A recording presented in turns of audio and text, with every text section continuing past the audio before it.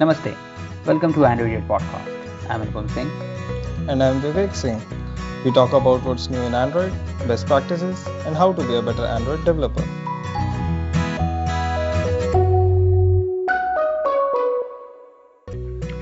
Welcome, guys. Welcome to the quarantine days.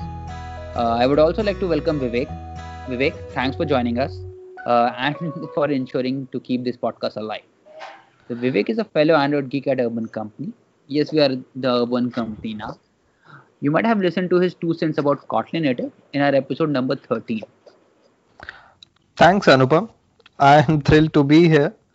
And we are dearly missing Tushar as a co host. And I just hope I can do justice to his seat here on AndroIdiots. You will try, sure. Okay, that's start. So Android Studio was announced on May 16, 2013 at the Google I/O conference as an ID for Android development, and we finally said bye-bye to beloved Eclipse Android development tools (ADT). Anupam, I think you have some very painful stories for us related to Eclipse. Oh, sure I do. Where shall I even start? So it took us 15 minutes to even load the ADT. My entire life was spent searching for r.java. And I don't even want to acknowledge the time I wasted if I dared to switch the workspace. So coming back to Android Studio, it quickly became the first-class citizen as a tool for all future Android development. It is built on JetBrains IntelliJ platform, which comes with a host of features like file templates, code navigation, and the one we are going to talk about today, plugins. Though we have all used them, sometimes abused them, we never understood them. And today we have Tushar with us, who has spent some time working with Android Studio plugins. Tushar is currently working with the Urban Company, and he takes care of the monetization vertical, the app side. Previously, he has worked with Samsung in the NOC security. So Tushar, how are you? How is quarantine treating you these days? Hello, Anupam. I am good. And quarantine is going fine right now as it is saving a lot of people around the world. And it's good that government has taken a good initiative. And thanks for inviting me for the podcast. Sure. But you are here to talk about Android Studio plugins, right? Yeah, definitely. I would like to share what I have learned so far. So, Tushar, I have a very basic question. In computing, what do you classify as a plugin or what do you call a plugin? Uh, let's take a real world example. Don't we often scratch our brains reading an unformatted JSON file? But Chrome browser allows us to install a browser program which converts your unformatted JSON to a readable format, which in turn saves a lot of time while debugging. This program is a plugin. Still not clear to me. Okay, as a software developer, our primary job is to copy paste, right? And, of- Sure. and oftentimes we need to copy paste what we copy pasted yesterday. And there comes a clipboard plugin to the rescue, which stores some of your last copied items and can recopy from it in case your internet or Stack Overflow go down. Or in simple computing terms, plugin is a software component that can add a specific feature to an existing software program. Okay. What are some of the common problems that plugins solve for? Let's say in a developer's life. Well, this list is too long, but some of the major problems are: the first one is we spend a lot of time doing redundant tasks that add up to a development time. Research has shown we waste 30% of our time doing things that can be automated. As we work in time constrained environment, saving this much of time is essential to maintain a good quality code. The second major problem is every company has some set of standards which everyone has to follow. As a new joiner, you may not know them and may spend time redoing your code when they are pointed out in code reviews. Above all, as a developer, we want our life to be as easy as possible. Leaving the IDE to trigger a build on Jenkins is personally a pain. To have a plugin which lets me do all this miscellaneous stuff in the IDE itself is one of the way I keep my inner geek happy. I'm sure we all know about keeping our inner geeks happy. So, Tushar, are there plugins out there for Android Studio that can improve my development speed today? Yes, Vivek, there are a lot of them which can be used. Let's take some examples. Like, we all convert JSON to a Java Pojo, and every time I had to do it for a huge JSON, a little piece of me died inside. It is very time consuming and error prone, but voila, you can do that in just simple one click. Just install a JSON to Pojo Converter plugin in Android Studio, paste your JSON inside it, press create, and it will generate complete Pojo for you. Magical, right? The first time I tried this and saw Java files being created, I almost cried. Well, not exactly cried, but you know what I mean. Sure, we do. Similarly, we have more plugins like that. Like one is ADB Wi-Fi that connects ADB over Wi-Fi, ADB idea that installs and uninstalls just using shortcut commands. And there is one very good plugin that I can recommend, that is Key Promoter, that tells you shortcut commands for whatever redundant tasks you do in your daily life. This is just the beginning. There is endless possibility. You can create your own custom plugin according to your requirements. So, okay, you're saying I can create my own plugins. Indeed. Okay, okay. So, are there any prerequisites before creating a, let's say, a custom plugin? Let me take a corollary here. When you start out to create an Android app, you need to have an Android Studio, right? Similarly, to create an Android Studio plugin, we need to have IntelliJ Community Edition installed in our computers. Why Community Edition? Because it is free, easy to use, and most important, it supports greater IntelliJ plugin. Great. So now that I may have installed IntelliJ, what do I do next? After installing IDE, just create a new project.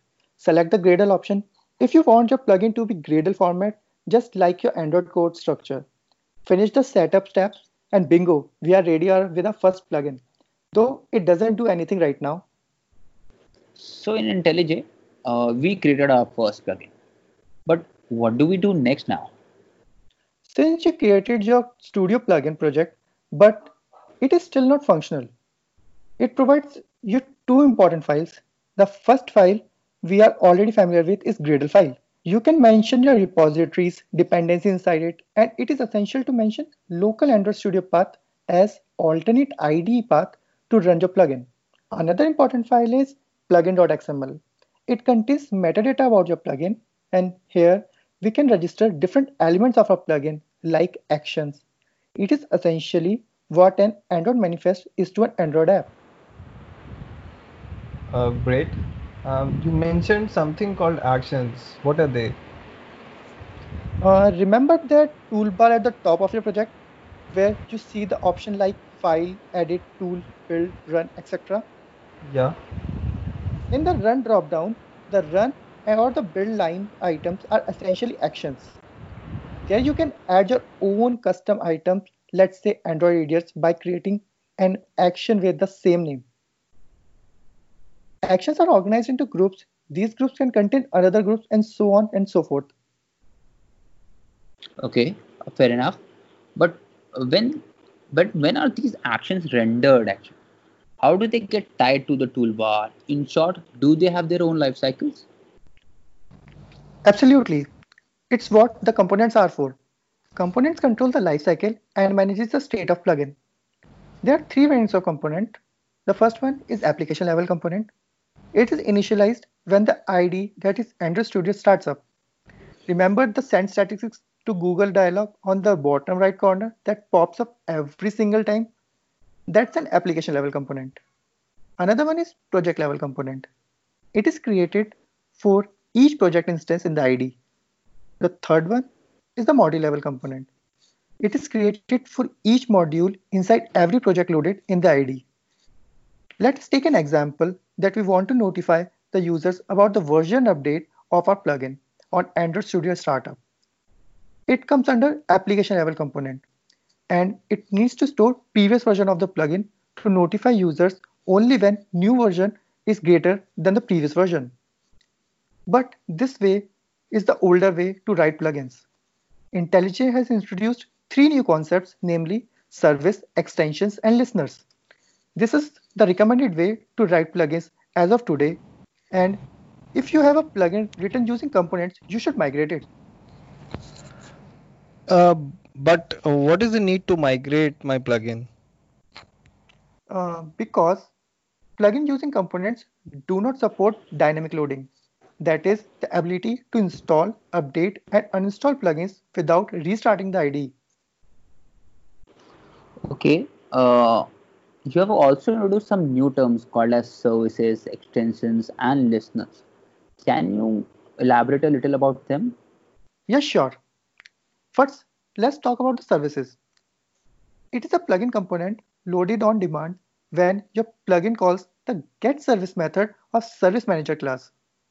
And IntelliJ platform ensures that only one instance of the service is loaded, even though the service is called several times.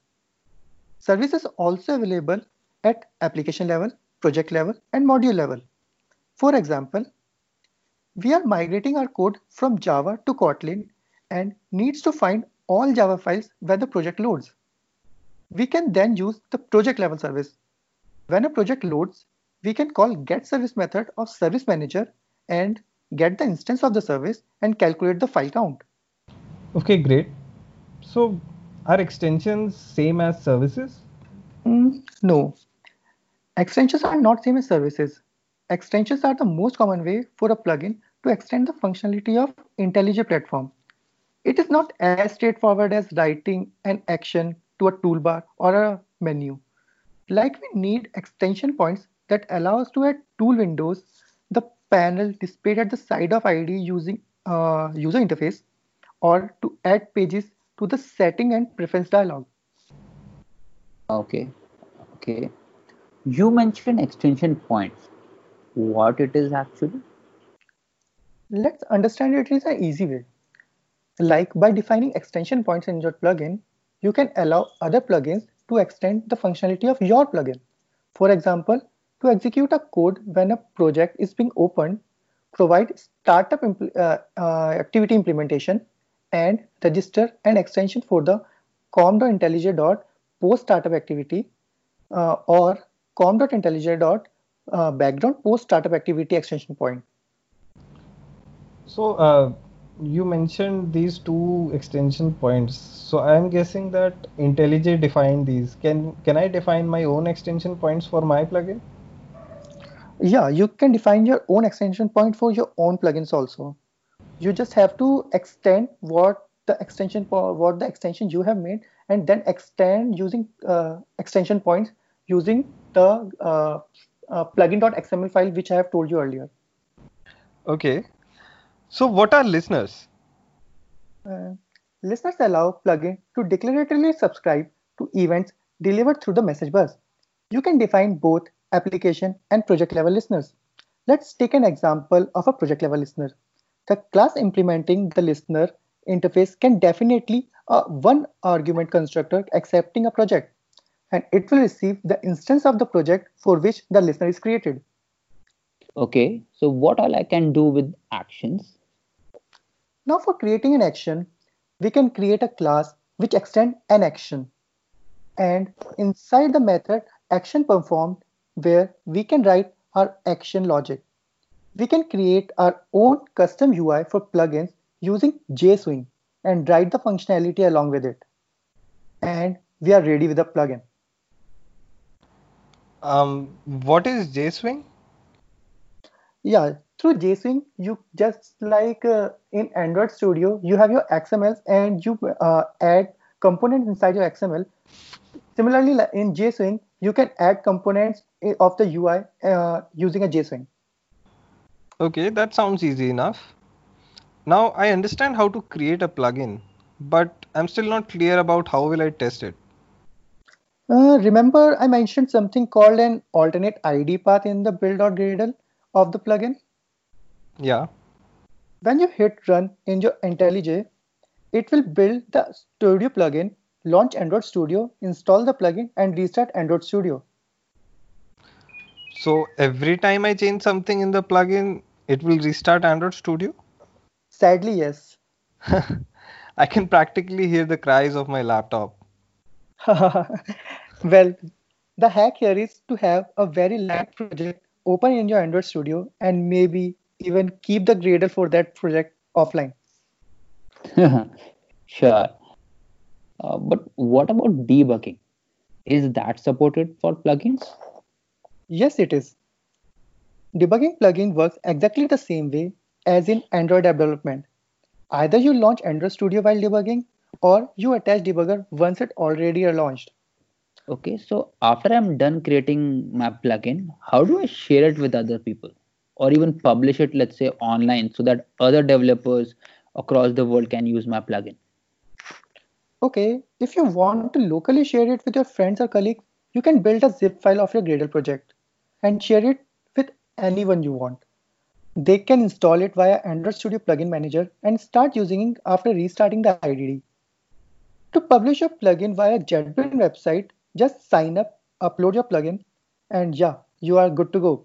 JetBrains takes some time to review the plugin, after which it will be available on Plugin Market. Okay, I think we have a fair idea how to develop a plugin. Vivek, do you have any questions? No, Anupam. I think Tushar has explained it very well, and I'll be sure to develop one or two plugins to satisfy my inner geek. Sure, we will do. So, okay, so I guess that will be all. Thank you, Tushar, for touching a topic that we as Android developers rarely think about in terms of development, but we do often use it. So, thank you for enlightening us and taking us into a world of plugins and let's say maybe yeah, like Vivek, I'll also create one or two my own of my own plugins. Thanks again, Tushar. Cheers. Cheers. Cheers.